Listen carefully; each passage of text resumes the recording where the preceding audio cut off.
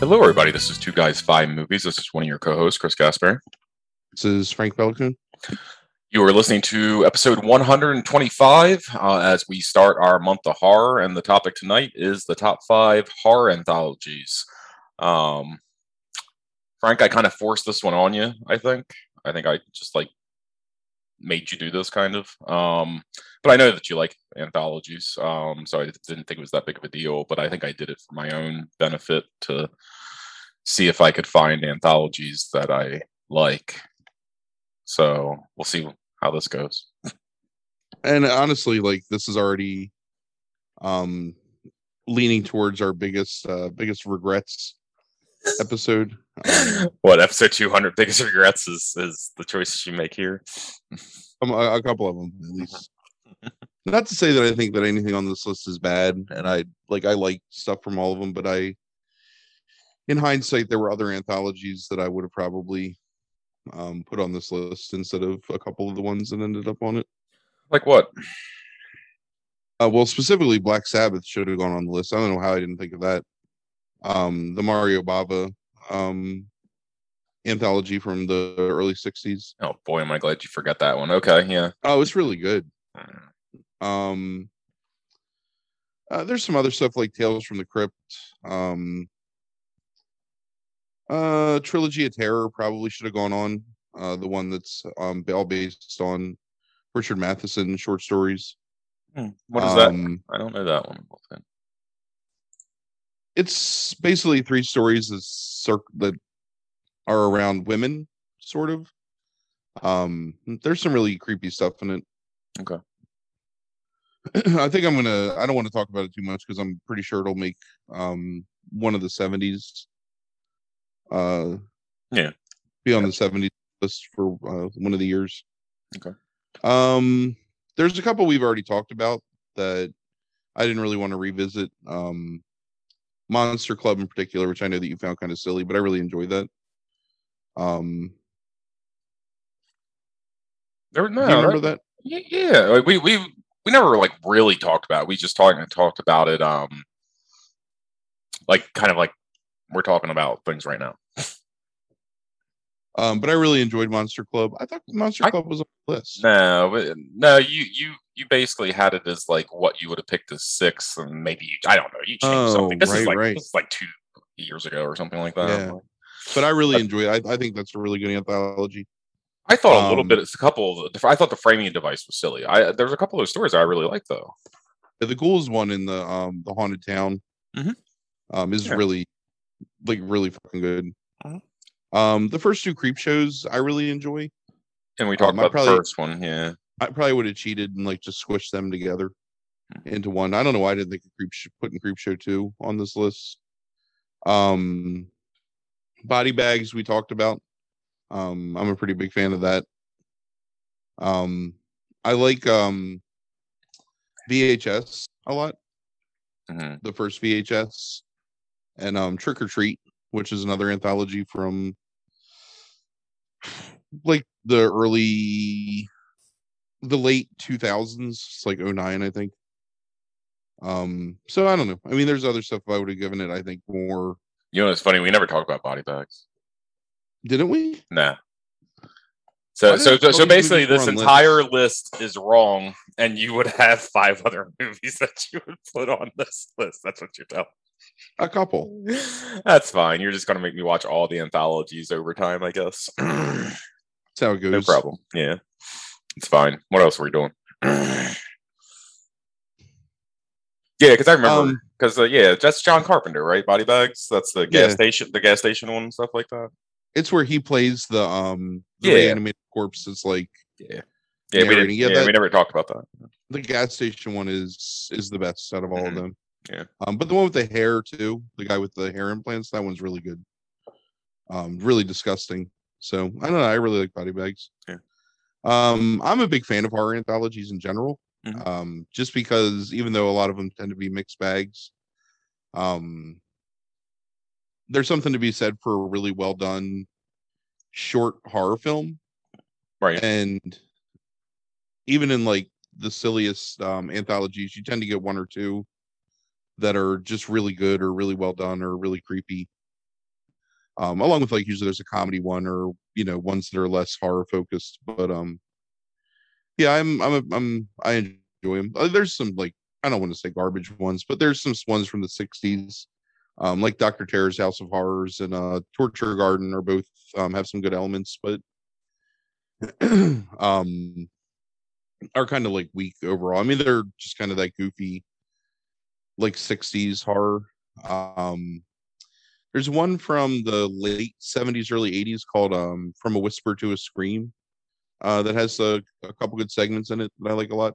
Um, but each of the movies that are on this list have at least one segment that's to me like a really standout, well done horror segment. And I like the framing devices on a couple of these. Mm, That's another thing too is like a good framing device really like yeah, pulls you into agreed. the idea of the anthology. It makes it feel like a more fully realized story as opposed to just, you know, 3 to 5 unrelated or vaguely related horror tales, of which there's a couple of those on this list. So, Yeah. Um.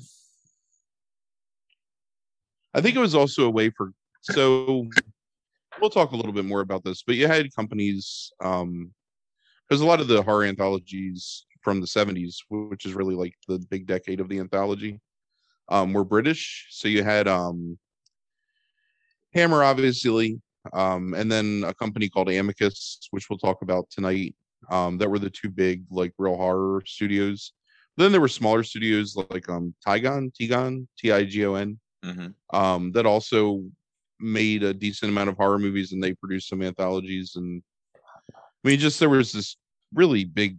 I don't want to say glut because that makes it sound like there's not quality, but horror was very popular in the '70s in Britain, and it was really like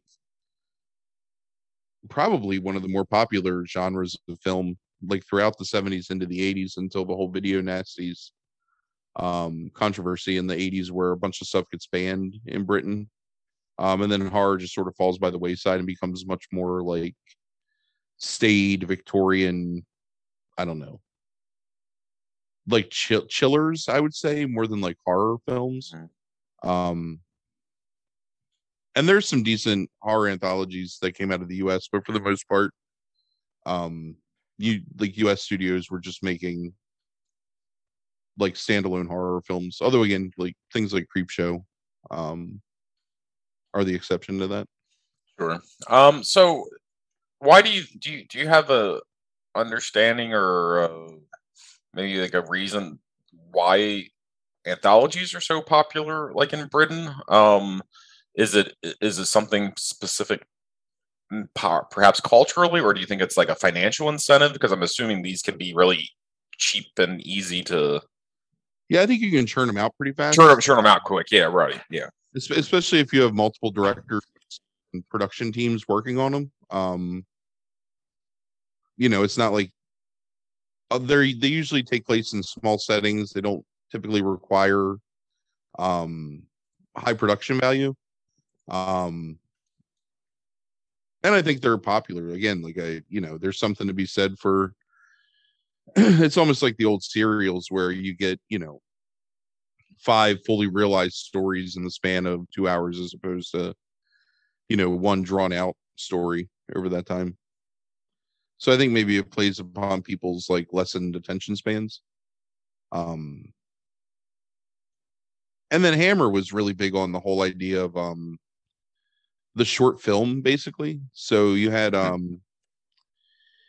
in the early '70s, late '60s, early '70s, Hammer did a series of shorter thriller movies that were more based around like psychological horror. Okay. And then in the early '80s, I think is the Hammer Horror Hour or whatever it's called.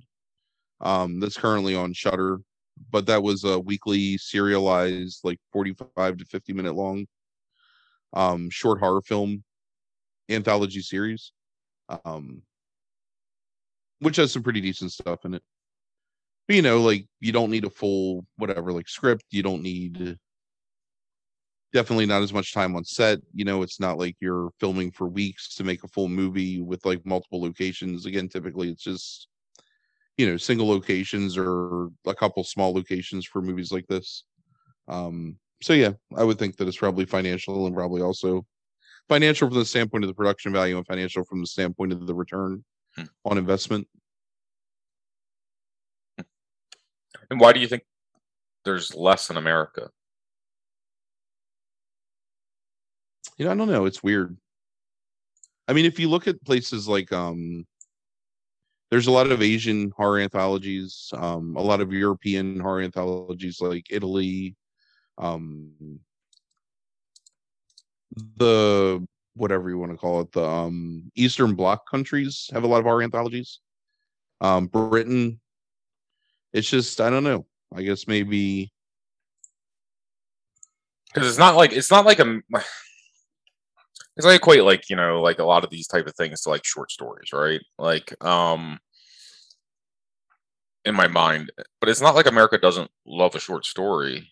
I mean, overall, maybe it has to. So maybe not part of it anymore, has but to do with This is some real fucking like armchair. I don't know, intelligista like thought, but maybe it has that's what we're to here for. Yeah, go ahead. right. So there's actually my favorite anthology of all time, and I can't believe I didn't put it on this list. Again, I think maybe I thought we talked about it. Is Quite On, six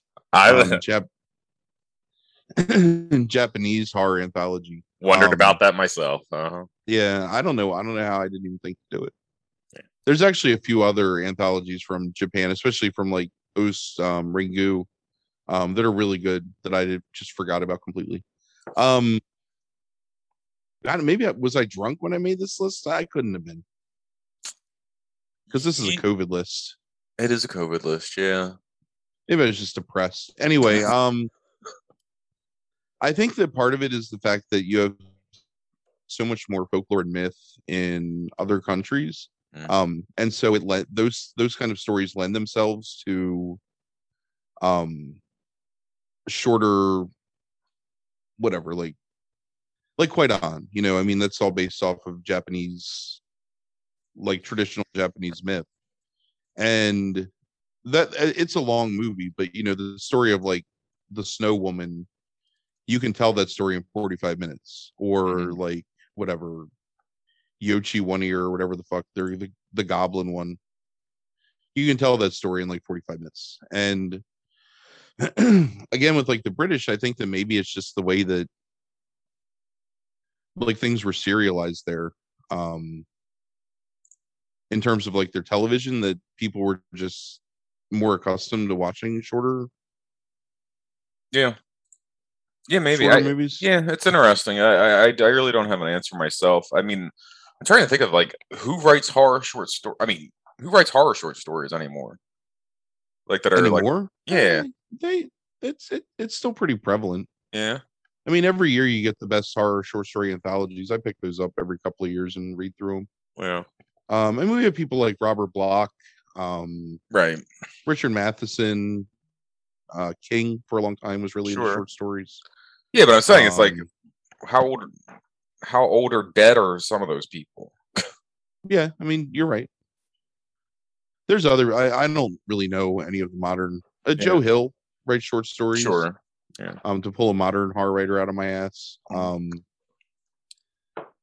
I just wonder if there's like a loss of fascination though. Like, I mean, because I don't think and this is me talking my ass. I don't think the American Horror Stories like anthology series that they're putting out now is doing very well, ratings wise, where it's like a different story each week, compared to like the regular seasons of that show. So it's like, I wonder if there's just like a loss of fascination with like kind of episodic horror or something like that. Well, I think there's a loss of fascination with episodic anything, really. And I think that, I mean, right now it's Netflix, it's HBO, it's, Disney, has accustomed us to serialized television where there's an actual like build with multiple payoffs and twists and whatever through the course of like multiple seasons, like because people can just binge stuff, and we have the ability to watch anything whenever we want for the most part.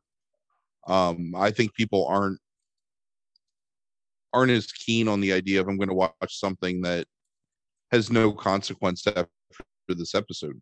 I think people find that to be like more boring, maybe. Yeah. Because like I know a lot of people that watch a great deal of serialized TV through streaming services. Right. Pretty much everyone I know, like, at least does some element of that, right? So you're not really getting that same effect when you watch something that's, like you watch a movie. For the most part, you get a beginning, a middle, and an end to a movie, and you watch, a series, and you get that feeling of like continuation and growth and character development. And it's like in most anthologies, what are you really getting? You're getting like 30 to 40 minutes at most of a story, and I don't know. I mean, I mean, I think it's part of my problem. The reason I really think I wanted you to do this list was because, like, I tend not to like these, and it doesn't mean that I don't like segments. It's like I have a hard time like finding anthology movies that I actually like the entire thing. And I think my hope was that you knowing all of these like anthologies and stuff so well, it's like horror well, and you know anthologies well, and it's like but then like you just didn't put any of the best ones apparently on this list. So right. I have made no effort in the creation of this list, I guess. So the end result of this podcast is hey, listen for another 2 hours. So, but I think that's my problem is I'm looking for. Look, there's short stories that I absolutely love, but it's like I prefer a novel over a short story, and I think it's the same thing here. It's like I would prefer a movie over the 25-minute, short film, basically. And you know what? Maybe that's maybe part of the problem is the unevenness of the product, right? Like, not a single one of these 5 movies is 100% solid from start to finish. Like every single one of them has at least one segment that sort of drags down the whole. Yeah. And in some, like, you're watching for like 45 minutes. So it's like in a movie, if you're into the movie, you have the continuation of that plot and those characters throughout the entirety of the film you're watching. Whereas here, you might be really into one segment and then be really bored in another segment. And then you've got to like get yourself back up to watching another one that you might enjoy. So one of the things that I'm going to do is talk about the movie in general, and then which segment is the best out of it, right, and which ones are just, in my opinion, skippable. And then we can, I think that'll be an easy way to get through the list, right, and still have some value to it. It's funny, like you think about something like Masters of Horror, right?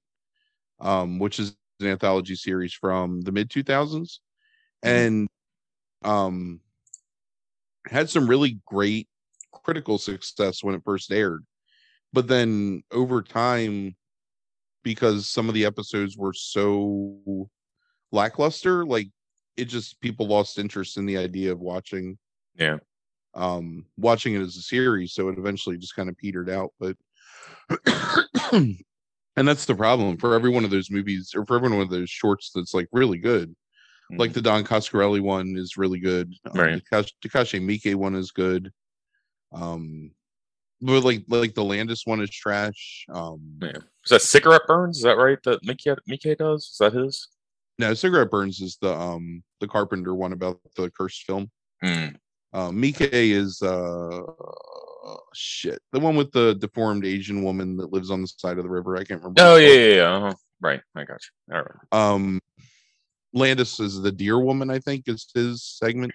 Not a good one. I don't know. I remember that. Yeah. There's the one that's like the anti-abortion one, or the pro-abortion one. I don't know. There's some kind of abortion thing going on there. Right. Yeah, like that's the thing, is that they're not like super memorable, and some of them just aren't that good. Sure.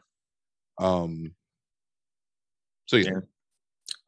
All right. So let's go ahead and start with this movie. So number 5 on your list is Twilight Zone, the movie from 1983. It has a 58% from critics on Rotten Tomatoes, so 55% from audiences. So in this, the prologue and epilogue, we have starring Dan Aykroyd and Albert Brooks. Segment one, which is based on an old Twilight Zone called The Quality of Mercy, is directed by John Landis, stars Vic Morrow. Segment two is based on Kick the Can, is directed by Steven Spielberg, stars Scatman Crothers. Segment three is based on It's a Good Life, directed by Joe Dante, stars Kathleen Quinlan, Jeremy Licht, Kevin McCarthy, and the good old Dick Miller. And then segment four is based on Nightmare at 20,000 Feet, which is directed by George Miller and stars John Lithgow. So, want to, I guess, however you want to do this, I guess either talk about your favorite segment or talk about some of them, or. So this is a movie that, and we talked about this off air, but this is a movie that I was one of the Saturday horror matinee movies that they would show on like Channel 54. Which was what, like UPN or something, I guess. Yeah, what UPN turned into, or WB, who knows? So yeah, something. They would never show the Quality of Mercy segment, which is the first segment with Vic Morrow. So I had never actually even seen that segment until I was a teenager and rented this movie. Mm-hmm.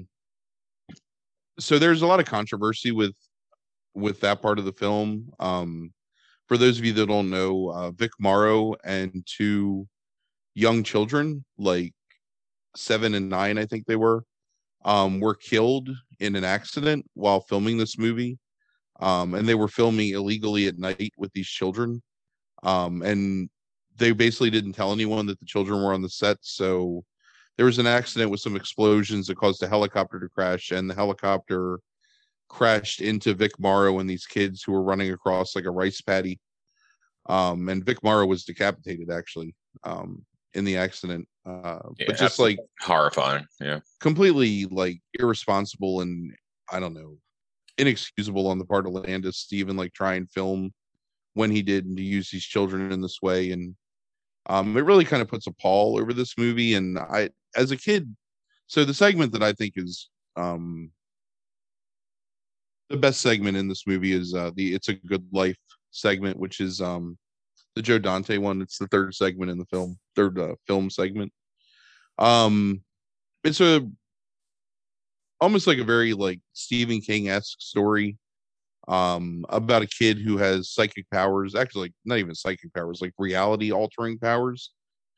And a young teacher that sort of befriends him and then goes to his house and finds that he has these people trapped there that he treats like his family, but they're just random strangers that he keeps trapped in the house. It's got a weird like cartoonish Looney Tunes-esque like vibe to it in terms of the color and the angles and the way that it's filmed. And then, you know, the kid being like a child that can warp reality is obsessed with cartoons and eventually kills his pseudo sister by putting her into a cartoon where she, you know, gets murdered. His real sister, he removed her mouth. So there's actually a scene that used to horrify me as a child with this woman like watching TV with like just skin over where her mouth should be, like no mouth. So it's interesting from the perspective of like the story is well told. It's well acted.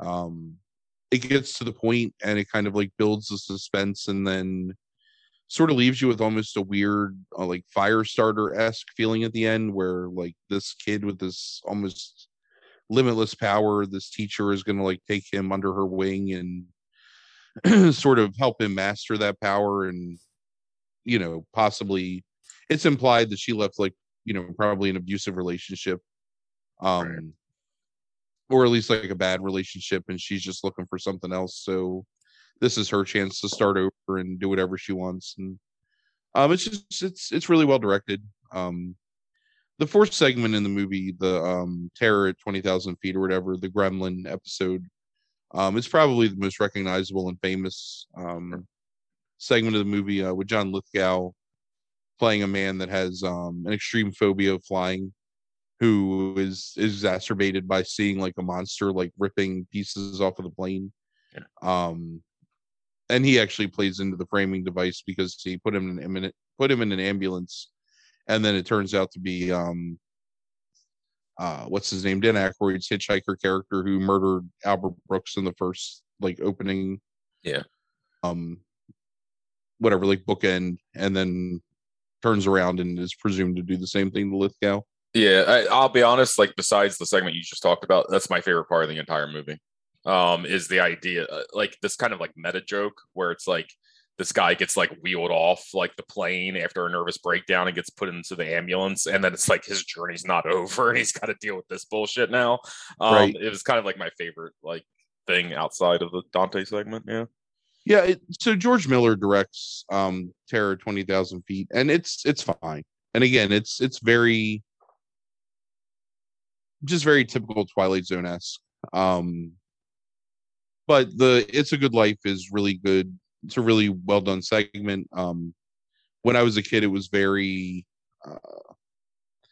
influential isn't the right word, but it stayed with me for a long time. Like, it made a big impression on me as a kid, and I remembered that segment of the movie forever, even if I forgot the others. The second segment is fine. It's more of like kind of like an Amazing Stories feel good thing about old people reclaiming their youth, and doesn't really necessarily fit in the theme, but I guess like maybe because some of the Twilight Zone episodes were.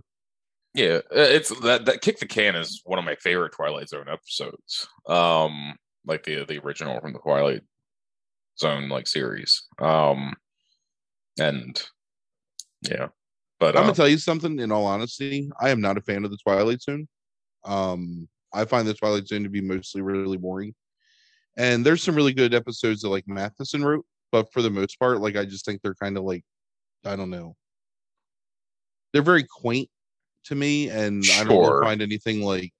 That's why the ones I tend to like aren't like necessarily horror based. It's things like Kick the Can. Those are the things that like I actually liked growing up, as those ones that like are about like a message about like a universal message about life and stuff like that, as opposed to like, you know, that kind of stuff. So that's because yeah, the horror stuff like isn't very, or like the social commentary of the times in the Twilight Zone isn't very revolutionary nowadays. Like, you know, it's like, yeah, duh. But it's cool seeing Scatman Crothers in it, and that's sure. It's wholesome and whatever. It's fine. Yeah. So yeah, and like 58%. That's probably where I am too with this movie. And I'm not going to talk about the fucking Vic Morrow, John Landis segment because it's just, I don't know, such an abomination that happened. And yeah, like I really like that Dante segment a lot. Like overall, it was the thing that was most memorable, mainly from like the way it's filmed to me, like especially when it gets all crazy, cartoonish and like circus-esque or something. Like, you know, I mean, like in the way it's filmed, like all that stuff always stuck with me, with the heavy Dutch angles at times and the shadows and the television like screen, like kind of like, you know, like lighting up the room and like, you know, like deep colors, like shafts of deep colors on the walls and shit. Like when it gets really crazy, all that stuff like stuck with me a lot from a kid. So it's like the most memorable segment to me out of all this.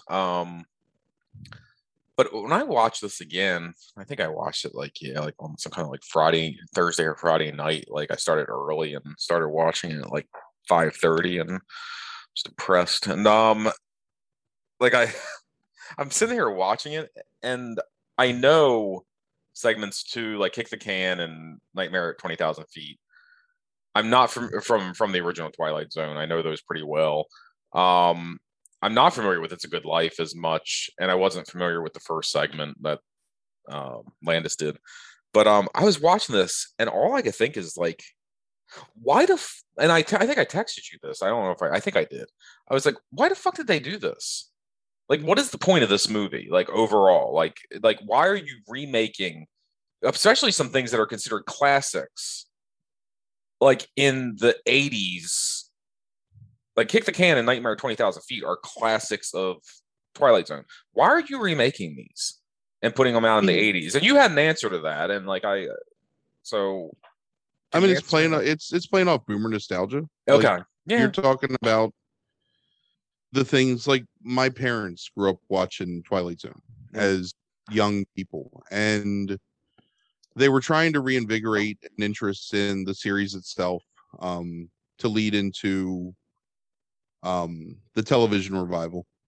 On top of that, Spielberg, and I think this is really like telling with him. It foreshadows his fixation with constantly revisiting the things he loved in his youth, which is stuff like the Twilight Zone and the nostalgia for like that time in the 1950s and 60s. And I mean, I think it shows through like what he makes after that. Like his taste in like the movies he tries to the stuff he tries to create, and just his trying to force that nostalgia into everything by hook or by crook, I guess. And I think Landis is the same, probably, because they're contemporaries of each other. Well, they're all fucking boomers. I mean, like every single one of them, like here. But I mean, really, you're looking at the era of conspicuous consumption where everyone's making money, and people that grew up with this stuff as children now are able to, I mean, it's just like with us, with like, the mini video game consoles and all the TV shows on Netflix. They're like all the toys that made us and the cartoons we loved as kids. And like, all that stuff is geared towards now our generation that's in the same position. Sure. Now we're the ones with money and disposable income. And it's like, hey, remember how great your life was in the 80s. And it's the same thing for them. And that makes sense. You're right. I mean, like, I guess at least I'm consistent because I hate all that fucking shit too. So, shit. There was just a He-Man revival like 3 months ago, and right? And I watched like one episode of it and stopped. But yeah, they revive the Transformers constantly. Like they keep reinventing the Transformers, and G.I. Joe has a revival now, even though it kind of fell short from a film standpoint with Snake Eyes. Like, that's what it is. It's like, here's your childhood, repackaged, and it's kind of the same thing that Spielberg was doing. So maybe he was sort of ahead of his time. Oh no, he was completely of his time. Like if anybody like created like like consumeristic nostalgia, it's baby boomers. Like take this for example, and this isn't necessarily like a one-to-one comparison. One of the most popular movies from this same time period is A Christmas Story. And A Christmas Story is, in essence, like a silly rose-colored look at, the 1950s. And it's what was selling. It's what like they were trying to like push onto the public, because they were hoping that people that grew up in that era would be like, oh, like let me relive some portion of my childhood. So I don't know. Yeah, that's a different podcast maybe. Is to talk about nostalgia and that kind of shit. But yeah, it's just something that like I have in limited ways, but I guess I don't get like in that way, and certainly to make money off of the nostalgia is kind of just it. So I don't get it. It works. Sure it does. Sure. But yeah, Scott McCrothers I really like in that role. Like I love seeing him like in that role. I just don't understand why the segment needs to be remade. And even I like Lithgow better than Shatner. Like because Shatner is just hamming it up, in that Twilight Zone episode. Oh yeah, like, Lithgow provides a true manic, intensely manic anxiety to that role, with that sweaty, wide-eyed, jittery, like, I don't know, like ugly, normal-looking man kind of thing that just really, Yeah, it's just the idea is like I don't like it's like bad example maybe, but it's like when they remade Rebecca last year, which I still haven't watched, but it's like why would you remake Rebecca? Like I just don't get it, and it's like I don't get why, even though like it's a better performance, I don't get why you remake. I mean, why do you remake anything? Yeah, for sure. Yeah. I largely agree, unless it's bad. That's why I've always argued. Like, why not remake bad movies? Like things that have a core that's like decent, but like it was just done poorly. But nobody's going to look to that because they want to take something and try and rekindle interest to make a quick buck. And I have a new example other than Bats, by the way. The other morning I woke up and I didn't want to get out of bed.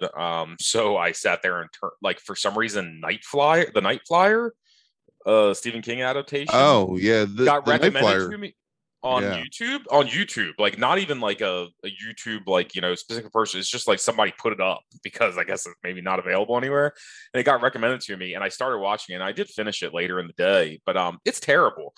But the core story is like decent. It's like why not remake the Night Flyer? Like, right. uh, I mean, there's that's actually what someone should do is make a Stephen King anthology for those kind of things, like stories like Night Flyer. yeah. Because there's the one Popsy, I think it's called. Are you familiar with that one? I don't think so. With the kid that gets kidnapped by the serial killer child molester in the van from the parking lot of a mall. Yes. And then it turns out that his grandfather is like a immortal, like superhuman vampire creature. Mm-hmm. That basically comes and like murders the serial killer. It's like short stories like that are in things like Night Shift and Skeleton Crew and whatever, like those real like old Stephen King short story anthologies. Like those are the ones that somebody should go and remake. There actually was a series that was based off of a lot of those.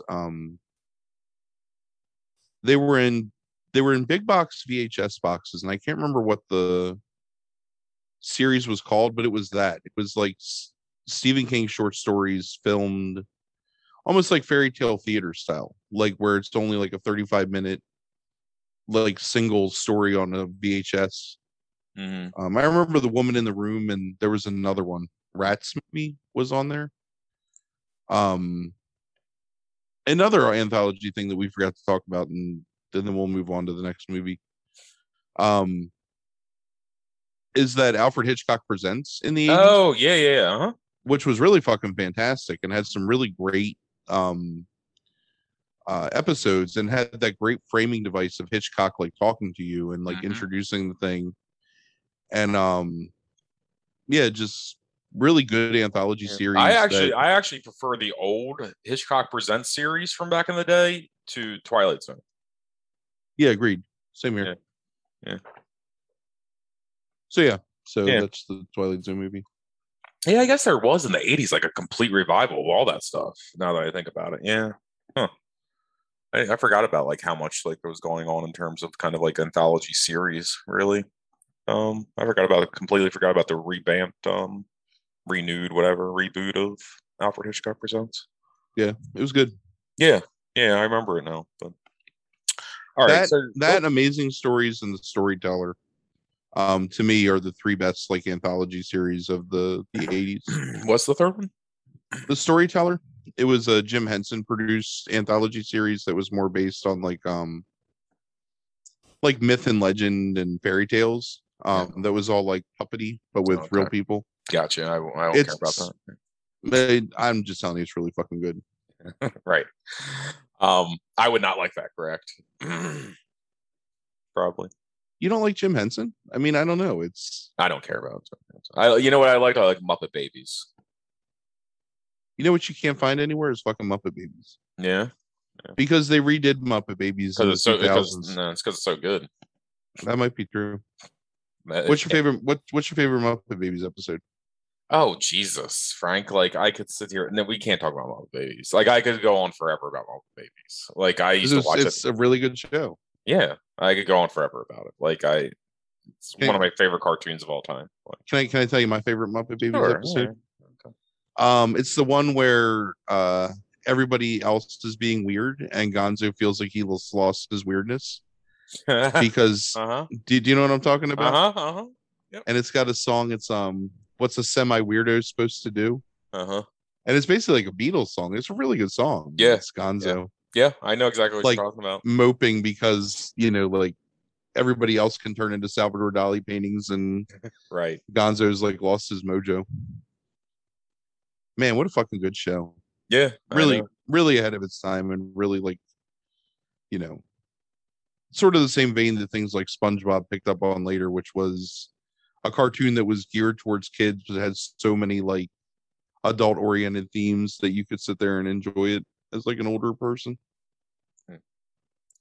God, Robert Bloch just keeps popping up on this like damn list. Okay, so because Robert Bloch wrote the next two. Well, right, and he wrote the novelization of The Twilight Zone Oh yeah. like movie thing. So next on your list is The House That Dripped Blood from 1971, is directed by Peter Duffel, written by Robert Bloch. It stars John Bennett, Denholm Elliott, Peter Cushing, Joanna Dunheim, Tom Adams, Christopher Lee, John Pertwee, Ingrid Pitt. Has a 92% from critics and a 57% from audiences. I did not. It didn't seem like people like listed to me like the segments on this in any specific way, like by What do you names mean? or anything. Did they have names to them? Yeah, they have names. Do they? So it's 4 segments that are wrapped into a framing device of a British real estate agent, like basically trying to rent this house Okay. to a series of people. But the house has a sinister past, and so everyone that rents it ends up meeting a sinister fate.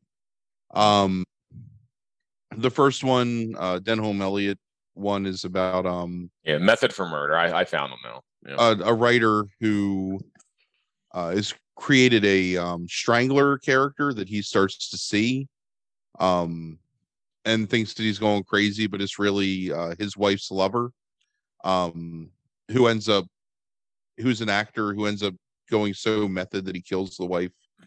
That's your opening segment. Second segment is the Peter Cushing segment, I think. It is Waxwork. With a guy who was in love with a woman, and then he sees this wax figure in a waxworks that reminds him of the woman, and he kind of becomes obsessed, and then he meets another man that was obsessed with her, and then that guy becomes obsessed with the waxworks. And what it turns out is her husband murdered her and turned her into a wax statue, and he then murders Peter Cushing and the other guy, and like has their heads cast in wax to be part of his waxworks forever, because he doesn't want anyone else to basically be obsessed with his wife. This is a segment that actually gave me nightmares as a kid, because I was always super uncomfortable with decapitations. Decapitations always really bothered me, like the idea of someone removing your head from your body.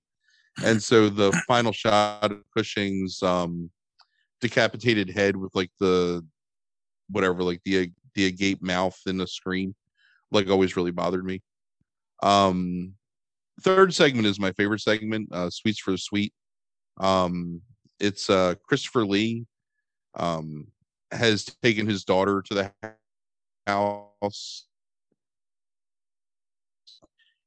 You first to Christopher Lee is just this like callous, like abusive man who's like a tyrant basically with his daughter, but then you come to find out that the daughter is actually inherited the powers of her mother as a witch, crafts a voodoo doll of Lee out of wax, and basically ruins his life and then kills him by throwing his voodoo doll into the fire, where he burns to death. Then the fourth segment, the final segment, was the John Pertwee segment. Carmilla, I think it's called. It's the cloak. I'm sorry, right. So guy who specializes in playing vampire characters moves into the house and gets this like fancy cloak that basically grants him the powers of a vampire.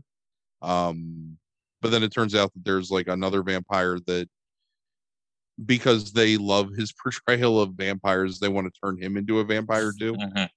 And that's the Ingrid Pitt version as well. Ingrid Pitt being like super famous for basically portraying half-naked vampire women through like a very long series of Hammer films.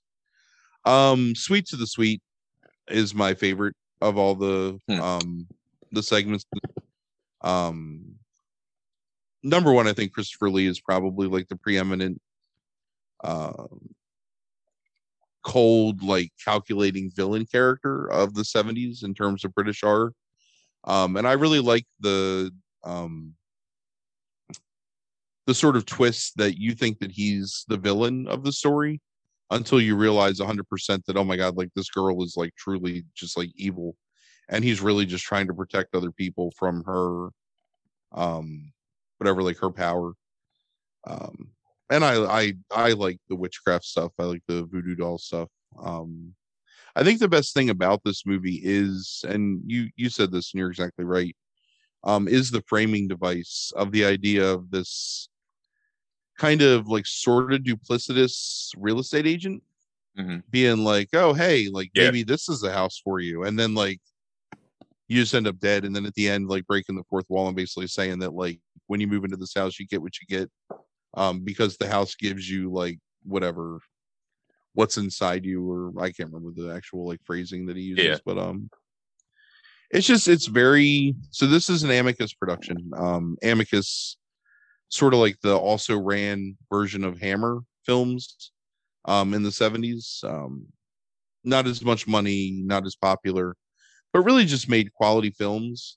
There's some really good Amicus productions in the 70s. And I feel like people don't talk about them as a studio as much just because Hammer kind of overshadows it. Especially when you look at people that are horror fans, like most people will think about the classic Hammer horrors. But you've got again, they're like a bunch of anthologies like Dr. Terror's House of Horrors, Torture Garden. But they also did Scream and Scream Again. They did Tales from the Crypt, Vault of Horror, another couple of anthologies. Madhouse, which is a really great Vincent Price movie from the mid 70s. And then The Beast Must Die, which I think you watched with me and Chuck at one point.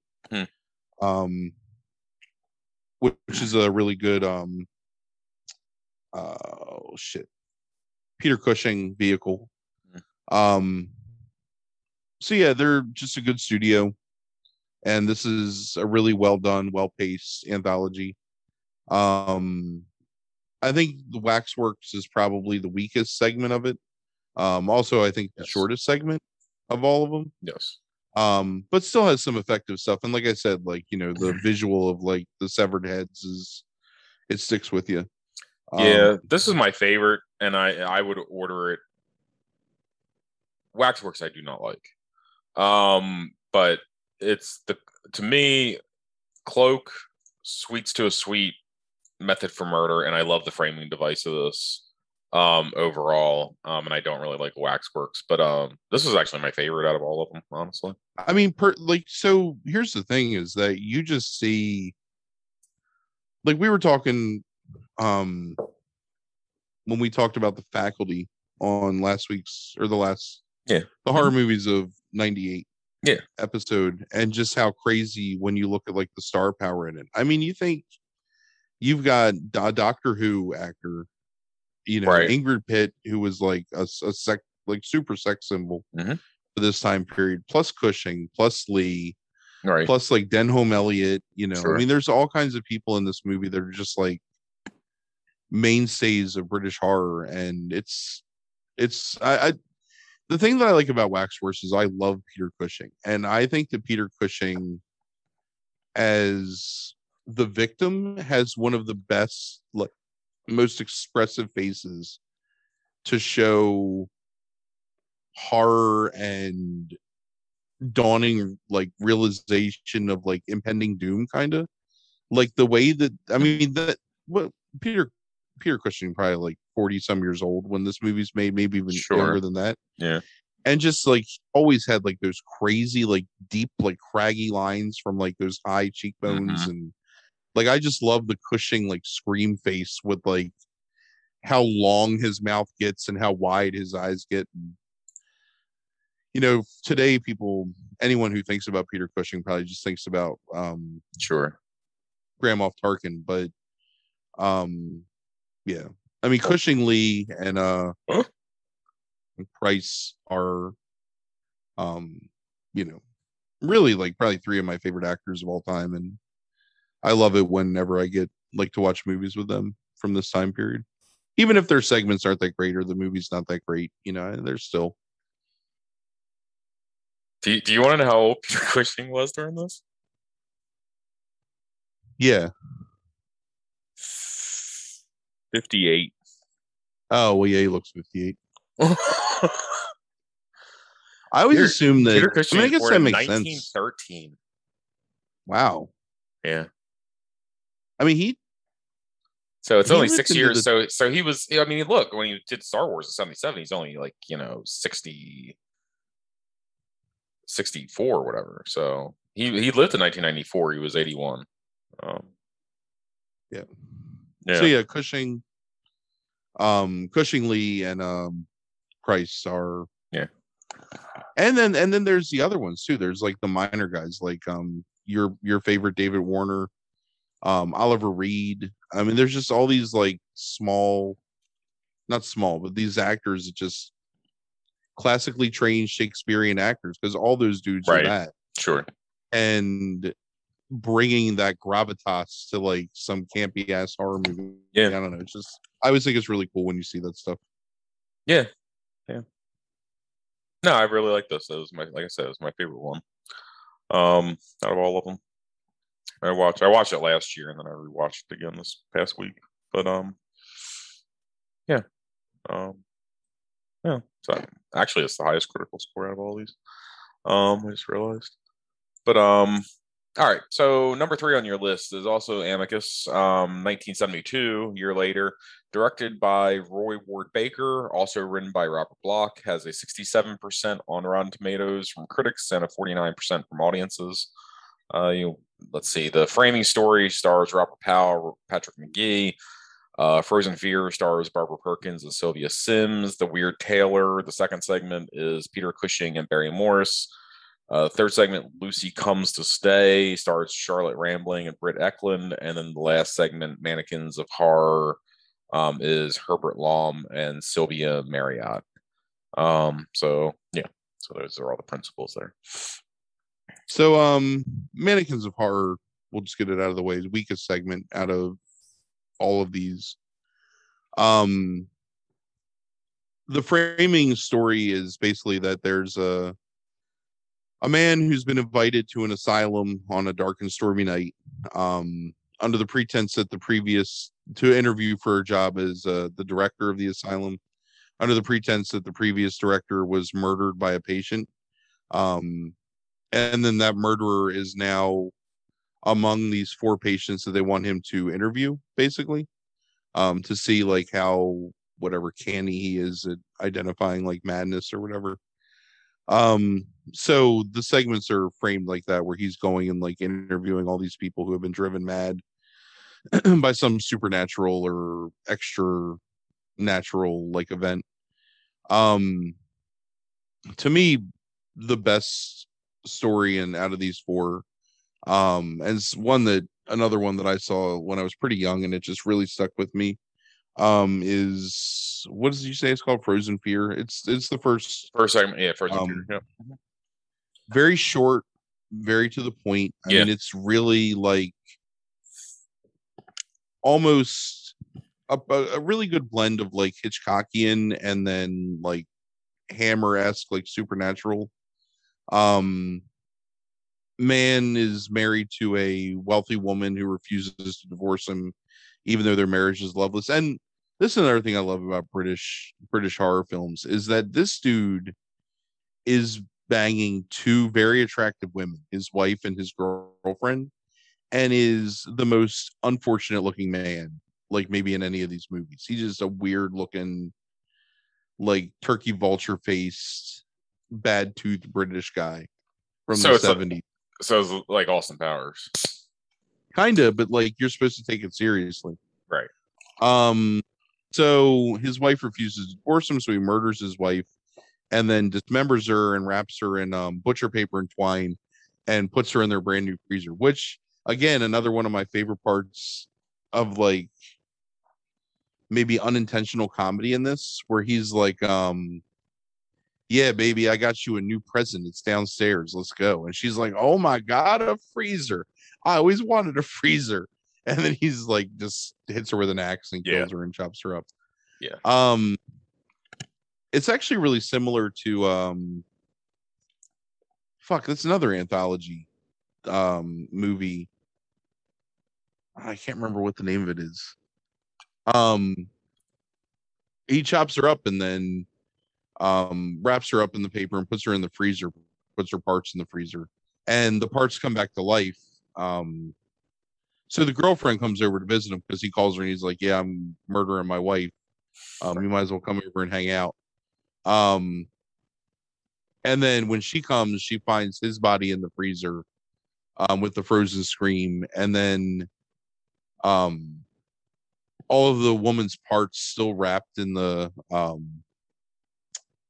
twine and the paper, except for the hand that reached out and grabbed and killed the man, which you can see like the nails in the hand on, um, are all like chasing her and like, basically like they're gonna murder her. So I love the visual of the body parts wrapped in twine. I think it's, I don't know what it is about that. Again, like I'm really not like, decapitations make me really uncomfortable. And not even necessarily decapitations, but the idea of like the head being removed from the body specifically. So as a kid, like, that head that you can kind of see like the mouth and the eyes like depressed, almost like a mummy kind of, but with that like brown like butcher paper, and just, I don't know, it really freaked me out as a child. Mhm. Um I think that Weird Taylor is okay. Another Peter Cushing um starring role.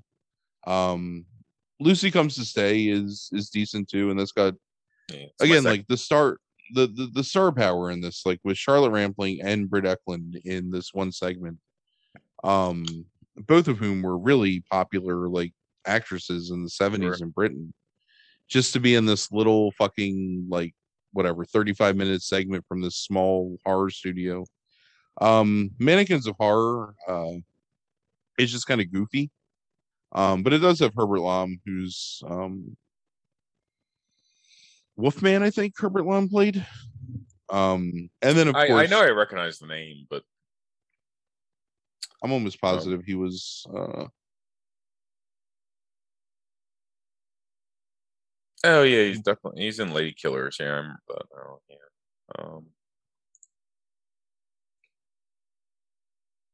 his filmography is tremendous in terms of like its scope. Right. Right. Um, yeah, I mean, he basically just did Pink Panther movies and horror movies throughout the Yeah. 70s. Mm-hmm. Oh, he's in The Lady Vanishes. That's interesting. Hmm. In The Dead Zone. Anyway, so the epilogue, like the end of the framing piece, is that it was the man that was directing this guy interviewing for the job is the actual killer. Um, and then he had the real um director. He had murdered the real director days before this guy showed up. So he kills the guy that's interviewing, and then the end of the movie is somebody else is coming in to interview for the role. So the idea being that this killer is basically cycling through these candidates for his own pleasure, just to murder him. Um, yeah, I mean, I would, when I gave you the order of this list is kind of arbitrary. Like talking about it now, I think that House of Trip Blood is probably more enjoyable to me from start to finish in this movie, but I really love that Frozen Fear segment.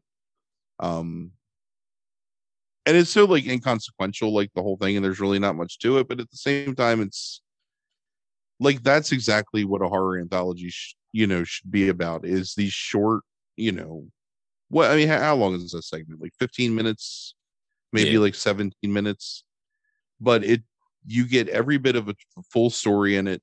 It gives you some good uncomfortable moments, it builds tension, and then it ends and it's successful. So and again, I love the visuals of that. I think it's really like super creative. Yeah. So that's it. Yeah. I mean, this is probably it's probably my third favorite, like out of this list. Frozen Fear, yes, is number one to me in this. Lucy Comes to Stay, two. Weird Taylor, three. Mannequins of Horror, um, four. Framing Device. Well, the next two don't have framing devices. Probably my second favorite. I mean, like I like this overall. Like it was an Yeah. enjoyable watch.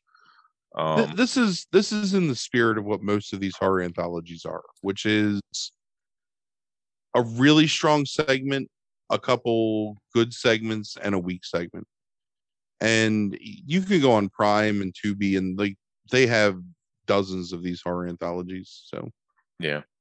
we didn't talk about our friend Orion. One of his favorite movies ever is a horror anthology in the Quad Dead Zone, Mm. which was on our 100th episode. Yeah. 100th episode. So yeah. All right, so we're going to go backwards in time just a little bit more here to Italy now at this point. Oh, I forgot to look up his pronunciation.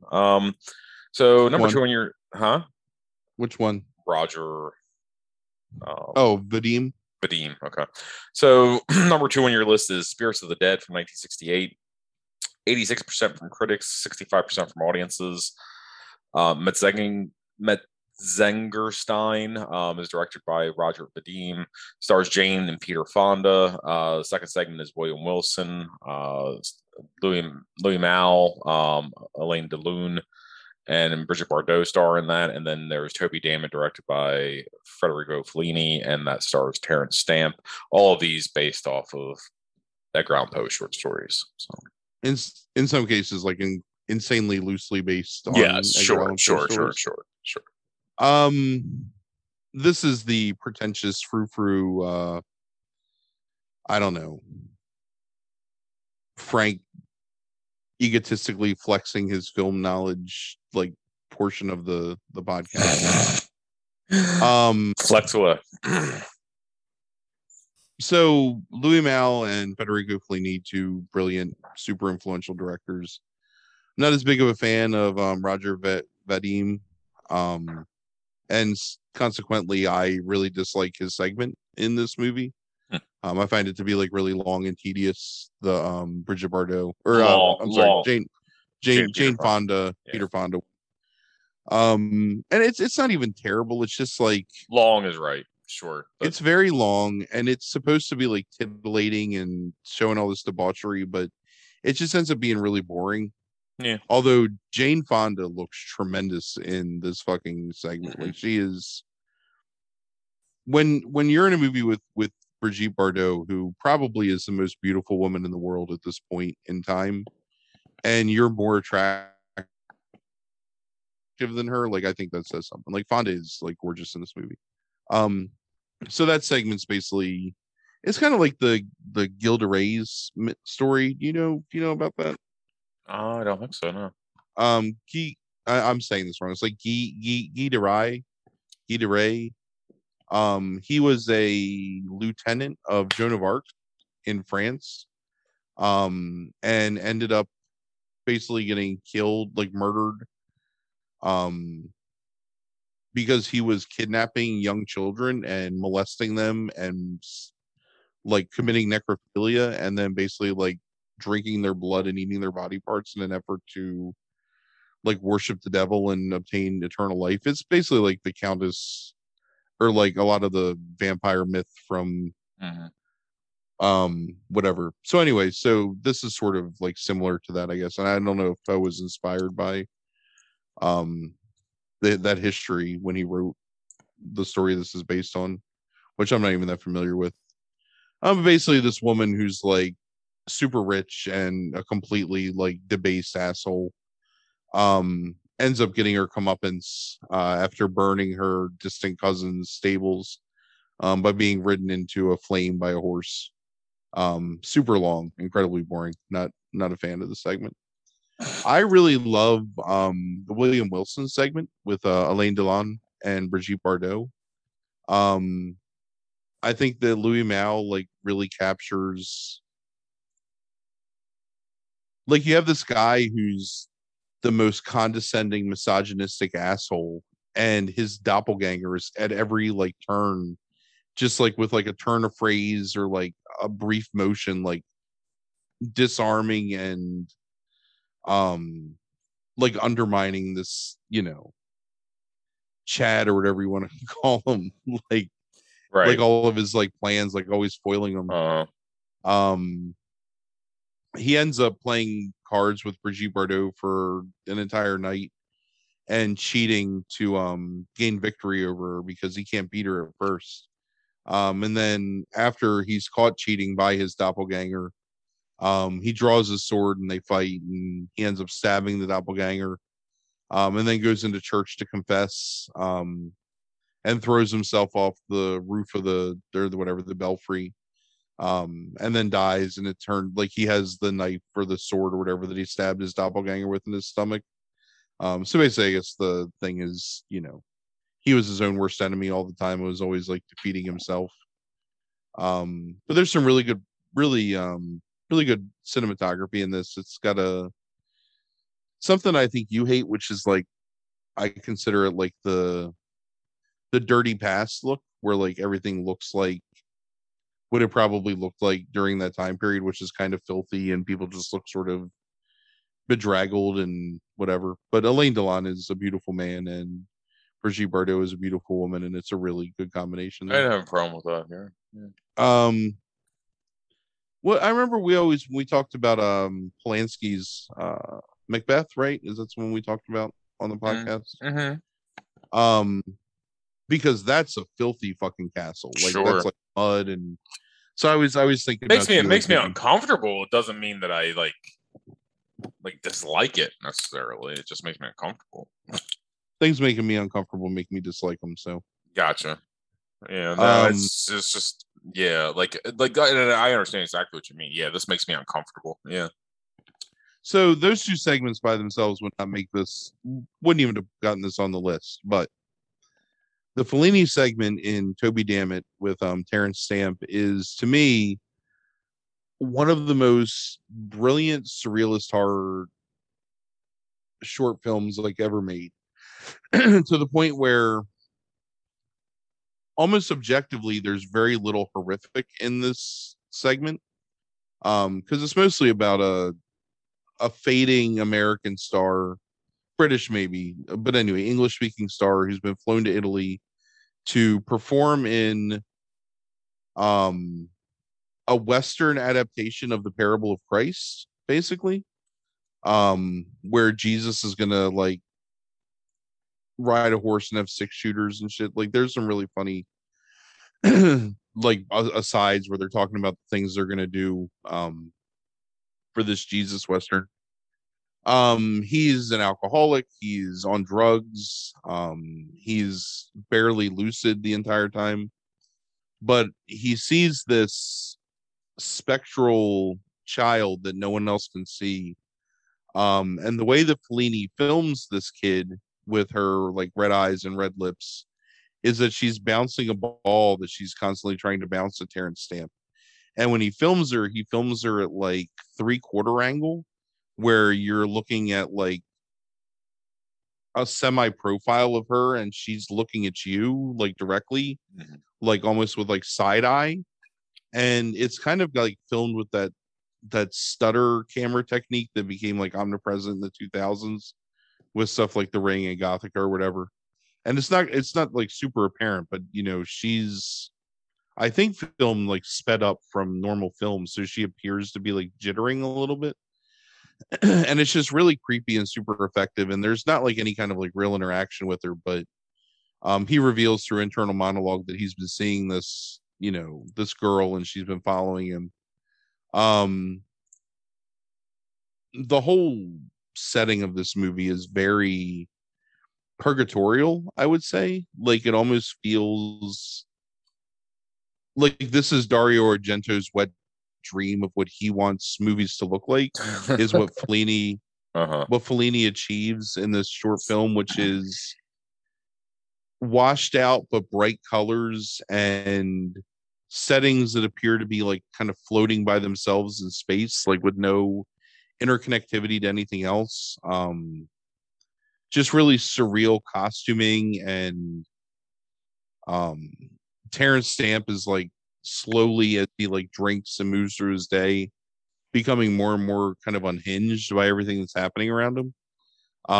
So the film company that brought him out to play Jesus gifts him with a Ferrari, which he then drives recklessly through the city that he's in, increasingly coming in contact with, instead of human beings, like mannequins that are stood to look like human beings but aren't real.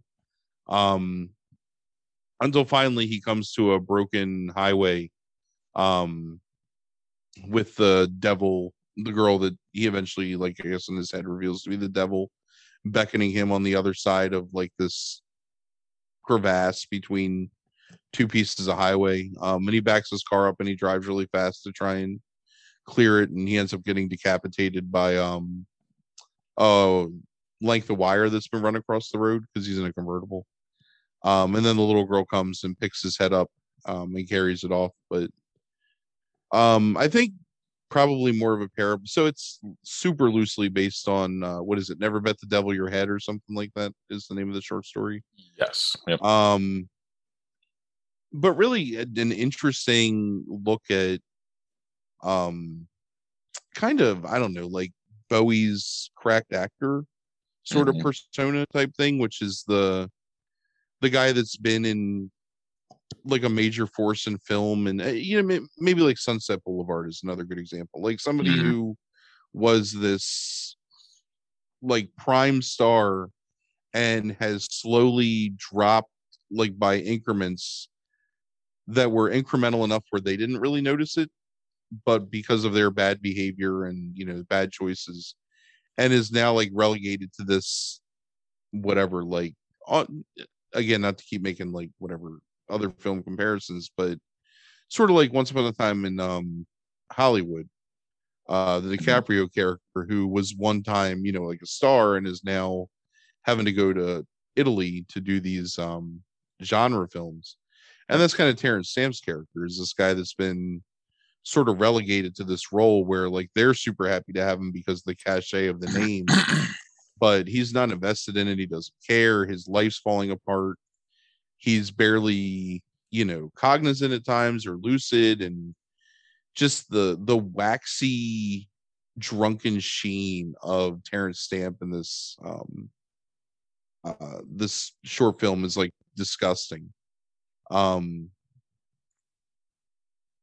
like a good parable to like alcoholism and self-destruction, and like, is the girl really there? Is that just him feeding into his own self-destruction and kind of like giving it a visual metaphor of this devil that wants him to come play with him and like is basically going to take him to hell? And is he trying to get there on his own because he feels like unworthy or like a failure? I don't know. But so the thing that is super influential about this movie is the use of that little girl and the way that she's filmed and the way that Fellini has her tilt her head down and look up into the side at you, like, and look at you, was a direct inspiration to Baba, for the way that he would film, like particularly Kill Baby Kill, but some other stuff too. And then you take that and you move it into the films of like what we've been talking about in the 90s, especially with the J horror, like things like Ringu and Dark Water, is directly influenced by stuff from Baba.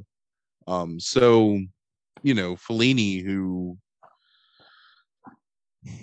surrealist isn't the right word, but Fellini's like a fantasist, I guess, and films things that have like a really fantastical element to them, or like even the stuff like a Mark Ward, there's like a hyper realism to it. To have him come and just make this one brief short horror film for an anthology of Poe short stories, and just number one, like completely shit on the other two directors he was working with just because of the level of talent there. But like create something that to me is like a visual masterpiece and is super influential. Like I think that's like that one segment is this whole movie to me. Yeah, okay. You convinced me. Like between that and I read here that this segment is 37 minutes, I would have predicted it's 25, but I think I would have said that because the energy that keeps the pacing of the segment going throughout like is just incredible. It's obviously the best film segment out of all of it. And yeah, I mean, you're right. It's the best segment. It's so weird. Like, he's obviously the best director. I think all of these are filmed in a very capable way. Like, like the filmmaking behind this is really strong. The pacing and the storytelling necessarily not so much. But I think all of these are filmed extremely well. And I think they're acted extremely well. Also. And I think my biggest problem with this, even though I would say it's probably like my second or third favorite on here, is that they're all. It's like Metzengerstein is like maybe the closest kind of to a pure adaptation of Poe. And but it loses the point of Poe's story completely, and William Wilson kind of misses the point to me as well, like my reading of Poe at least, and then it's like Toby Dammit is such a radical departure from that short story that, but if I step back and try to again, think of them as their own thing, yeah, it's Toby Dammit, Metzengerstein, which is too long, but still to me works in some ways, and then I guess as a 2B, William Wilson. See, so let me tell you, I don't necessarily care about the adaptation portion of it. Where usually that's really important to me, it matters nothing to me in this. Yeah. And I can't explain why that is. I guess I don't care. Yeah. Why I like William Wilson so much is because it feels almost like a side story of Barry Lyndon in some way. Like here's something that's happening concurrently with Barry Lyndon of somebody else who's just as much of a skeeve as Barry Lyndon is, but it's got a supernatural comeuppance to it. You know what I mean? Right. But the way it's filmed, the way it looks, the costuming, the natural lighting, all that stuff is just so reminiscent of Kubrick to me that and Louis Malle was a very prominent and influential director for a long time. I don't think as great of a legacy as Fellini, but certainly absolutely not. Very talented director, and it's just Alain Delon is one of my favorite actors of the 60s and 70s. I love that man's face. I love the way that he acts. I love his rugged humanism that he brings. Even though he's a very attractive man, he still has this, I don't know, based humanity sort of inherent in him. And fucking Bardot, I actually hate Bardot with dark hair, but man, is she gorgeous. Those goddamn eyes. And I think the thing I like most about that segment is how it plays on the Poe story with the idea that he commits suicide, and then because the story itself ends with a stabbing, but it's this ends with this suicide, but then it's when you see the body, there's a knife in it, and it's I think it's a different reading of the William Wilson story to me, but it works really well. I think there that ending is really cool. That he decides to go with, but yeah, they're all very, to me, poppy adaptations of Poe that lose the original intent of them. So that's my fucking literary geek bullshit. But again, stepping back and judging them, I like all these to one degree or another. Just as short films. And yeah, you're right. Toby Dammit's the best, and it's only because the filmmaking is just and editing is so astounding in that. Fucking brilliant. Yeah. All right. So I had never editorialized before your number one pick here usually, but can I just say out of all the movies that you could have picked here for the number one movie, this is the one? Really? Yeah. Okay. Yeah. I'll be interested to see your defense. So number one on your list is Three Extremes from 2004. It has an 84% from critics, a 77% from audiences. The three segments are Dumplings by Fruit Chan, Cut by Chan Wook Park, and then Box by Takashi Miike. You want to tell us a little bit about like kind of like this which is a very interesting concept, like with these Asian directors, Right. and then why you put it number one on the list. So one of the more interesting things about this anthology is the different looks based on country of origin that these directors bring to horror, right? So you've got Fruit Chan, who's Chinese, Park Chan Wook, who's Korean, and Takashi Miike, who's Japanese. All three of them are very different directors too, in a lot of ways. And Fruit Chan, not really a horror director, so an interesting choice to use him.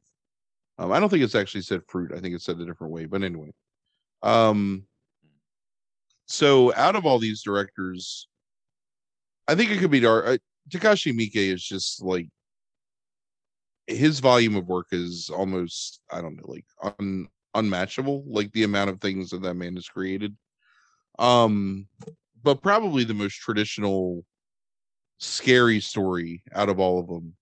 And I think the most well filmed and beautiful segment, which is basically I don't even know what you would call it, like a time slipped look at these two conjoined twins that are basically joined both in life and death and can't escape each other, who were abused physically, sexually, emotionally by this guy who was a I don't know, like a carnival huckster, freak show, whatever proprietor.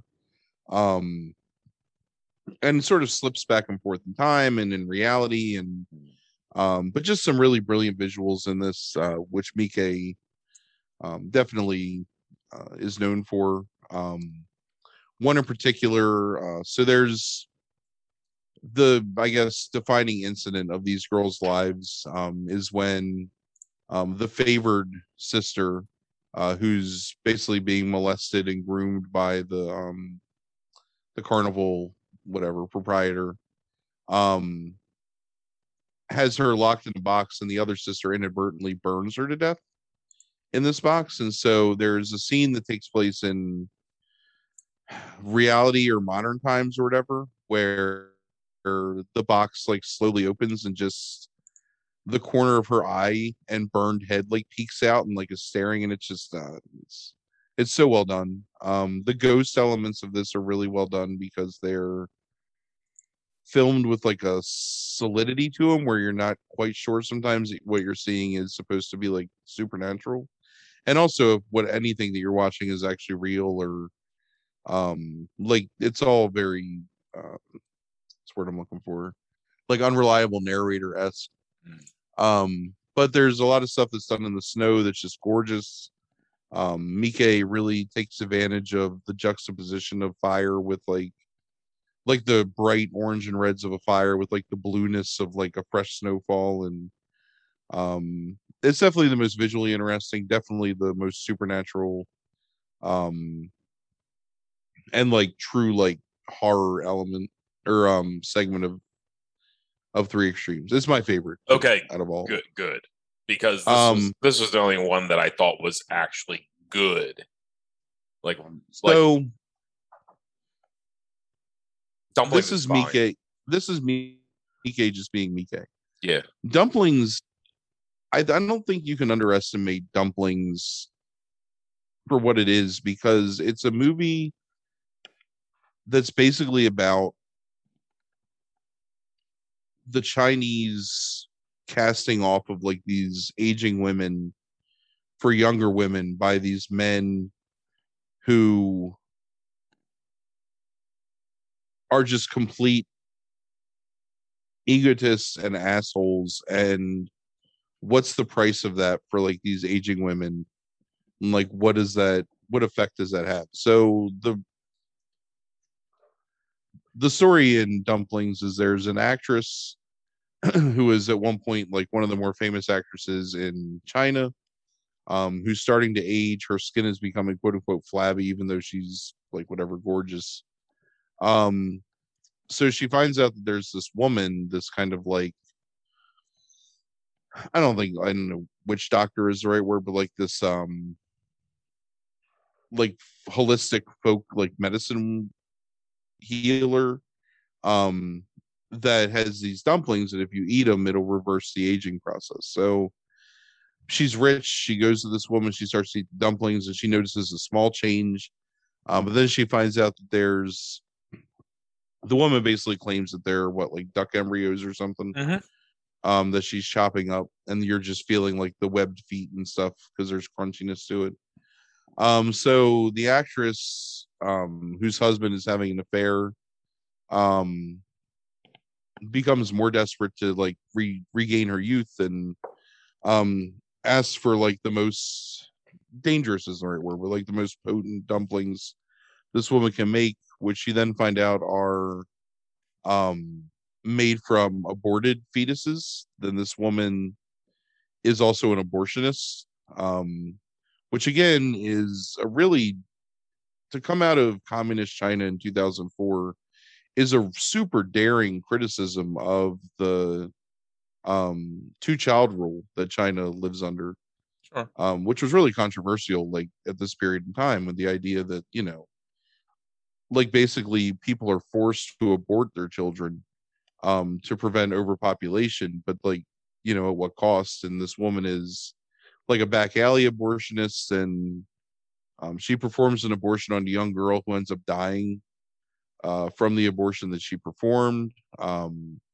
So the actress consumes these dumplings with this fetus and immediately becomes like super attractive to her husband again, and he's, you know, fucking her again.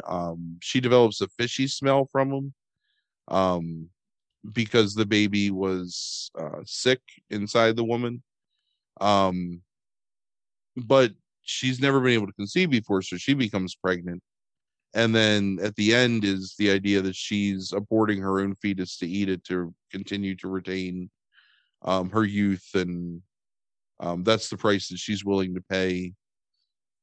Even though she's says early that she's always wanted to be a mother and she's always been sad she couldn't conceive, that she's willing to basically waste this, you know, ability to have a child, which is like a precious commodity in China, where people have to give up their children to maintain her youth. So it's a cynical look, I think, at wealth and a culture of like self-obsession, and the idea of um, aging men like casting off women for younger women, like replacing them with like younger versions of themselves.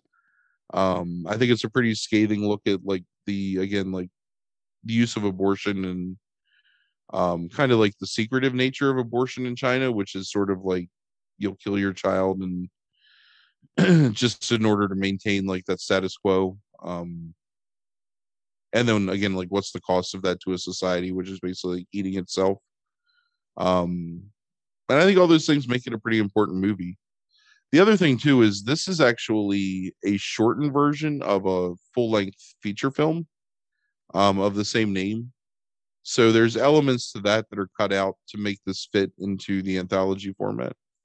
Um, yeah, I think the performances are good. I think Bai Ling is really good in it. Yeah, I like performances are good. Look, I think I wasn't hating on it. I just think it's fine.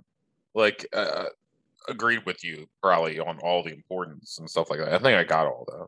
I'm just saying it's fine. And I don't mean, I don't mean it in your way of fine. I just mean that it's where you like there's hate nothing, it. right? There's nothing like, it's probably been 15 years since I've watched Dumplings, and I remembered almost all of it, and I enjoyed it again. You know, I thought it was good. Yeah. It's not. I'm never put it on like a whatever, like one of my favorite movies, blah blah. But I think it's visually interesting. I'm always really fascinated by watching things filmed in Chinese cities, because it's so foreign to us. You know, like South Korea, Japan, even though those are like foreign and quote unquote exotic places, like I think we're all pretty familiar with the sites of like what that looks like. Right. But China is still kind of closed off in a lot of ways, especially at this point. It's like the Farewell or whatever that movie was called. That I really enjoyed from last year. Yeah. It's the same thing, like getting to see like Mhm. this is what a city in China looks like. This is what a highway in China looks like. This is, the kind of almost like rundown tenement look of dumplings. I think is super interesting. Right. And I think it's pretty well directed. So there's one shot where that is especially impressive to me that I really love, where Bai Ling first goes to the abortionist apartment, and he lets her walk inside, and he continues to follow her Hmm. movement with the wall, like into the window. So it's almost like you're becoming voyeuristic Yeah. with like what's happening in this apartment, and it's just so perfectly choreographed and executed that it really stood out to me, and I thought it was a really great scene. So, Yeah. and then the third segment is honestly a really disappointing segment. And I don't quite understand. I think in a way where dumplings is less subtle, I think that Park Chan Wook is trying to make some kind of subtle criticism about something, but I just don't get it. Maybe not being like Korean. So segment is called Cut. The premise is, I guess, kind of like a Last Boy Scout, King of Comedy esque like premise. Hmm. Um, which is the hero worshiping fan who's become disillusioned with his idol, who's this filmmaker, and who kidnaps him and straps his lover to a piano with razor wire and proceeds to chop off her fingers um, because he's disappointed in the filmmaker. Um, Turns out that he murdered his wife um, and has dressed his son up as a schoolgirl in an effort to try and get the director to murder him. Um, it's a very it's filmed like on a stage, like a sound stage kind of, where the director was working before. So it's very clearly like a one room film for the most part. Um, Not a big fan of the whole like torture setup gimmick. Um, and again, I'm not entirely certain that I get, because I think there's some social commentary here, and it might be similar to Dumplings, where it's about like, I don't know. I don't know. I don't get the social commentary, but it just as Yeah, a I don't film, know. watching it, I think it's fucking garbage. Like as a story, like I fucking hate this So segment. Like absolutely hate it. I think the story with no context of the film that surrounds the story is fine. If that's your conceit of the guy kidnapping this man that he's obsessed with to try and like force his way into his life, or to punish him for basically like letting him down Hmm. overall. I hate the way that Park films it, and it's really antithetical to his own, like his normal style. So Right, right. when I was watching this movie, I was thinking he had to have filmed this before he did like Old Boy or Lady Vengeance or Mr. Vengeance or even Sure. Joint Security Area, but he had already filmed like a couple really good movies at this point. So I mean, I he'd done don't, Old Boy by this point. yeah, Old Boy is the year before this. Mm-hmm. So is Joint Security Area. I don't know if you've ever seen that, but it's a really good movie about like the tensions between North and South Korea in terms of like You the did have shared me watch that, yeah. Mm-hmm. demilitarized zone or whatever. Yeah, yeah, It's almost like a spy caper, sort of like set against that. Anyway, it's a really good yeah. movie if you ever Mm-hmm. have the chance to see it. Not you, but our Yeah. listeners. Um, so he uses a lot of weird, like almost like CGI filmmaking techniques, and it's a lot of really uncomfortable camera techniques, but not in like a interesting way, just in kind of a tedious way. And there's nothing really interesting about any of the characters or the way that it's set up. And it's very, I mean, it's supposed to be stagey, but it feels like really like stagey. Like it feels really fake, to the point where you almost can't even invest in like what's happening. Yes. So disappointing. But I think the box is Yeah. fantastic, and to me, with from a modern sensibility, like one of the better things that's on this list. And I really enjoy dumplings. I've always liked dumplings. Yeah. Yeah. It's to me like dumplings is like a 7 out of 10 like segment. Sure. It's solid. Like, I said fine, but it's solid. Box is the best one. Cut. I just want to say I absolutely fucking hate this thing, and I hate it from a like script writing standpoint. I hate it from even I don't fully understand the context of all of it, like from the country's origin. Like what I can gather is this, like I think like some criticism of the idea of like the fan who's disappointed with the director, which feels very like M. Night Shyamalan, Lady in the Water to me, of like that type of thing. I don't like the way it's filmed whatsoever. You're right; it doesn't feel like it's anything that like Park does in other places, and just from like a storytelling standpoint, it's like it feels like something a fucking 16-year-old would write. Yeah, agreed.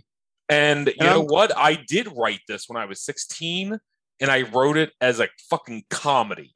And you fucking like actually like were in it. like to some degree. Yeah, it's true.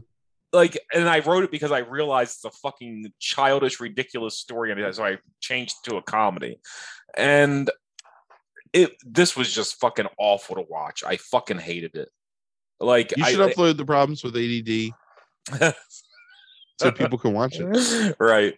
I would love now today, like 20 or 16 years later, something like that, maybe 17 years later, like to refilm the problems with AED. Like, It's been a really long time. You know what the best part of that night was? What's that? You bought us all subs from Pets Yeah, I did do that. Right. That's right. Yeah. to thank us for being in your movie. Right. What was it? 4 hours, something like that, maybe? 5? I don't know. It was fine.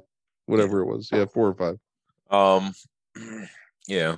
But it just felt really childish to me, the entire thing. Like, so one of the biggest issues not with childish, it, teenager-esque, like moody teenager. Like one of the biggest problems with this movie is that it's so garish in the way that it's filmed that it's again like completely antithetical to Park's usual, because he captures color and he's really good at like juxtaposing darkness with light, but it always feels rich and infused. And I don't know, like I love Chan-wook Park's cinematography and the way that he films things, and it doesn't happen here. It's just not very good. But again, I gave you the order of this list like 2 minutes before we started the podcast because I just didn't even know. So maybe this isn't and like I'm a guy who one, likes this dude overall. Like I like Old Boy. Like Sympathy for Mr. Vengeance is I like better than Lady Vengeance personally, but I like Thirst. I like The Handmaiden. Like I mean, but this is terrible, terrible. But yeah, Miike's good, and that'll serve as a nice segue here soon for more Miike talk, and then this month. So, right, and then we're gonna watch Ichi the Killer like as a first watch. No, that's not the first one. Are you talking about December first watch? No, I don't know. I'm just trying to get you pissed off because you hate that movie. I'll be really fascinated to watch Ichi the Killer again, honestly, after close to 20 years. You're gonna have a new appreciation for the semen on the yeah, no, I don't think I'll have an appreciation for the that. leaf. Again, I think that's like fucking just like what I'm talking about now is like fucking like teenage bullshit. And but whatever. Like yeah, I don't know. We'll see. Like I think there's things I'll like in Ichi more, and there's things I'll fucking hate even worse, probably. But Miike's a fascinating director. I mean, like, I no doubt, like whatsoever, like an original voice and visionary, like regardless of what I think of his individual films and all that kind of stuff. Um, I want to talk about Happiness Cat Curry someday. Like that's what I want to talk about. But Well, if we ever do the top 5 Japanese musicals, Miike movies, it'll be on there. Okay.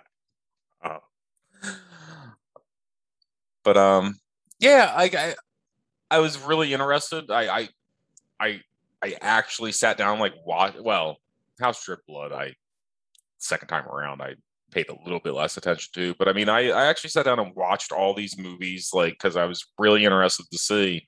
And there's segments I liked, but it's like as a whole, like overall, yeah, I just don't think that's my thing. Like these anthology movies, like I don't know why but um, but yeah, I appreciate you making a kind of like a 6 through 10 list for me.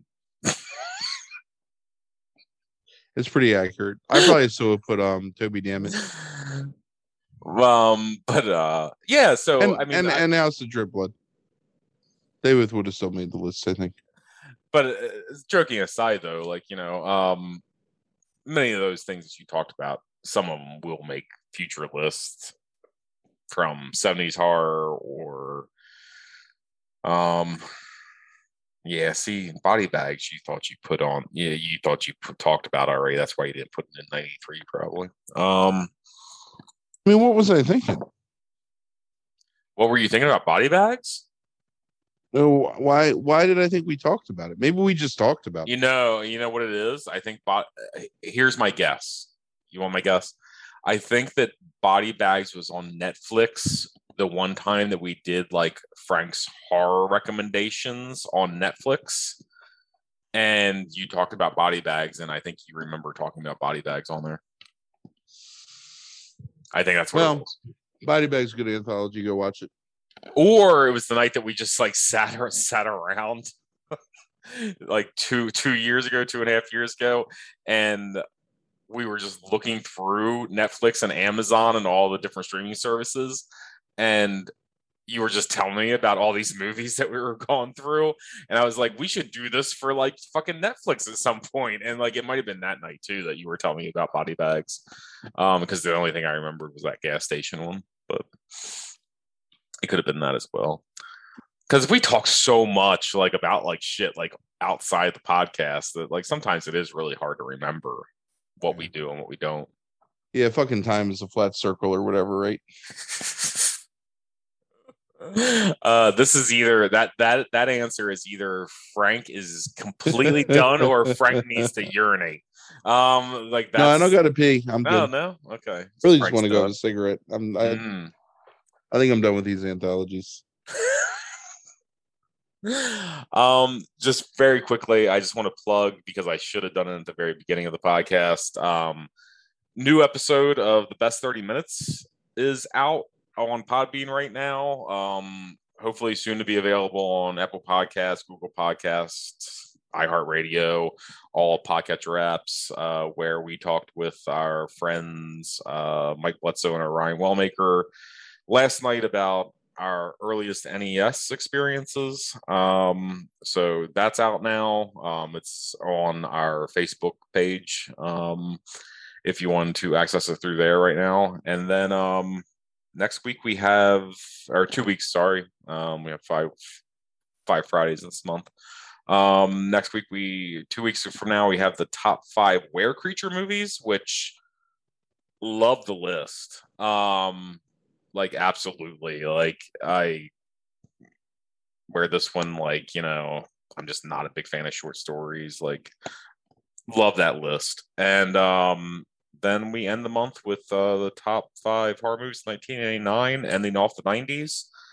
And then we move on to the Heaster list, top 5 motorsports movies of all time. I mean, oh boy. Yeah. So and then we have other stuff. So thank you for listening, everybody. Frank's like half falling asleep, half wanting to smoke a cigarette. So Both. yes. A little from column A, a little from column B. Thank you for listening, everybody. Have a good week. Oh, hey. So let me. What?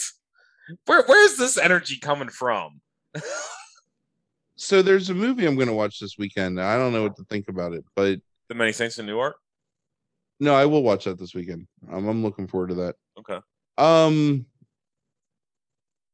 It's called Demonic, and I had no idea it existed. But it's directed by Neil Blomkamp, who I love District 9, and then he kind of just like after Elysium and Chappie just sort of disappeared. But yeah, I'm super interested in watching it.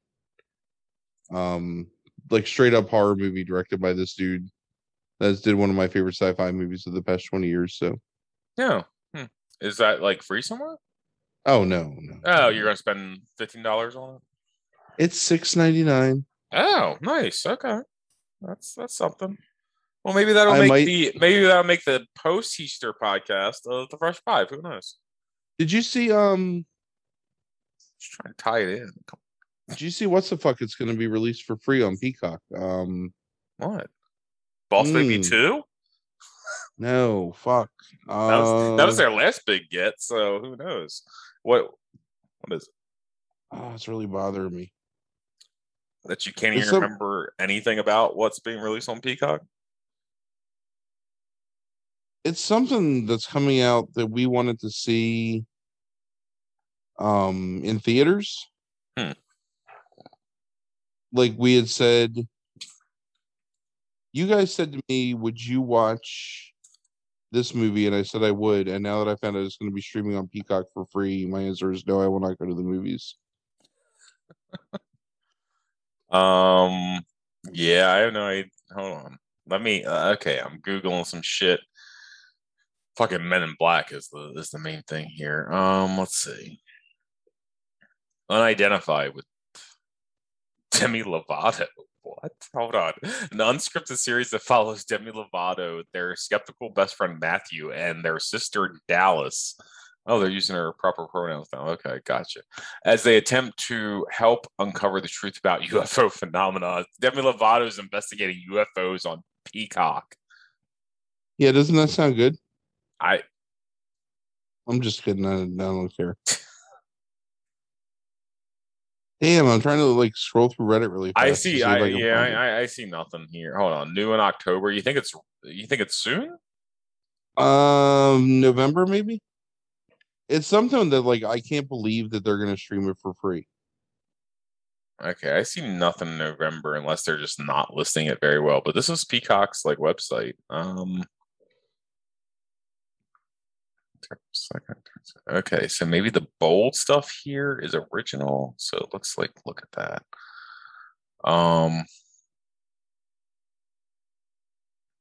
There's somebody that's like looking this shit up and like beating us to the punch, and it's like these fucking assholes like can't. But by the time they're doing that, we'll already know because they'll be in the future. Right. And we're already in the past. Right.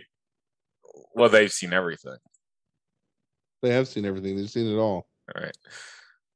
God, fucking the Saudi Arabia pay-per-view for WWE is going to be on fucking Peacock. So NBC has gotten in bed with this kind of fucking blood money. Do you realize that now? Like, it was one thing, it was network. Now it's NBC. Like, ugh. I don't see anything, Frank. I don't know what you're talking about. Oh, damn it. God damn it. I'm so mad because it was like there was like 5 articles on Reddit earlier and I was getting annoyed. Oh, Halloween Kills. Oh, it's being hold on. Let me search Peacock's website. Oh. Day and date. Oh yeah, here it is. They don't have it bolded as like an original. It's on here on October 15th. Yeah, 2 weeks. Halloween Kills, right. But it's like, rather, they have bolded here as an original. Good Timing with Joe Firestone. Peacock original comedy special. Like, but not Halloween Kills. Because, you know what? That's how nobody cares about that. I didn't like that Halloween movie that came out like a couple years ago. No, Fuck out of here. Fuck, get the fuck out. That was not movie's good, really right? good. It's not. It's really good. It's really good. You're wrong. Not good. Not good. I texted you about it that night. Look up. Like your opinion isn't like some kind of whatever. Go rewatch it again. How many times did you watch it? I did. Once? What? Twice. You watched it twice? Yeah, I watched it like fucking trapping Michael Myers in the house. Come on. Yeah, I like it. Fucking. Yeah. She's good in it. Like, how is she gonna beat him? She's grown in an actress since like number one. Places. The opening 30 minutes of that movie is almost perfect for a Halloween. She's grown as an actress since True Lies, but it's like it's not. It's just whatever. From him escaping and killing like that kid and his dad, the kid that just wants to be a dancer. Good scene. And then murdering the two fucking hack psycho reporter whatever. Okay, so let me ask you this. If Halloween is 10 out of 10, right? First Carpenter Halloween. What is, let's be honest, what's this movie? Like what is it? It's a 7. Are you comparing it to like, Curse of Michael Myers or something like that, which is like a 1 out of 10 and upping the rating? Like compared to Halloween, the first Halloween, what is this fucking movie? Oh, you can't do that. No, I think you can. I can, and it's a 7, motherfucker. Okay. It's a 5 out of 10 compared to the first Halloween. Look it up on Rotten Tomatoes. What's the goddamn score? What? So all these like modern reviewers can like geek out over it. Do you know I saw a review today, Frank, on Vox of Midnight Mass, and I read the entire thing. It's got to be like fucking like 2,500 words about like how they didn't feel this reviewer like was really like critical of it because they didn't feel they were represented because they're basically an atheist. And they didn't feel they were represented in it. First of all, not true, I don't think, about Midnight Mass. Second of all, very knowledgeable about the history of like horror and all this kind of stuff, but like completely just like twisting facts and like what actually happens in Midnight Mass to suit the idea that they weren't represented, as if like, an atheist and an agnostic has to be represented in anything. Definitely an atheist and an agnostic in this. I know, right? I'm a fucking like the hardest core, like probably like agnostic in the world that is very critical organized religion. I fucking love Midnight Mass, even though it's so biblical in some ways, like in terms of the content. Like hey, what score did I tell you I would give that Halloween? 7 out of 10. Oh, well, it's a 79% tomato meter. 70% audience score. Drop the mic. Good night, podcast. Is that your drop the mic moment? Is that like the masses agree with you? I completely called that 100%, and that makes you wrong, and you're a bitter fuck. And now you already hyped the next podcast, so we'll talk to you in 2 weeks. See you soon, people. Cage. Listen to the best 30 minutes. Deuces. Yes.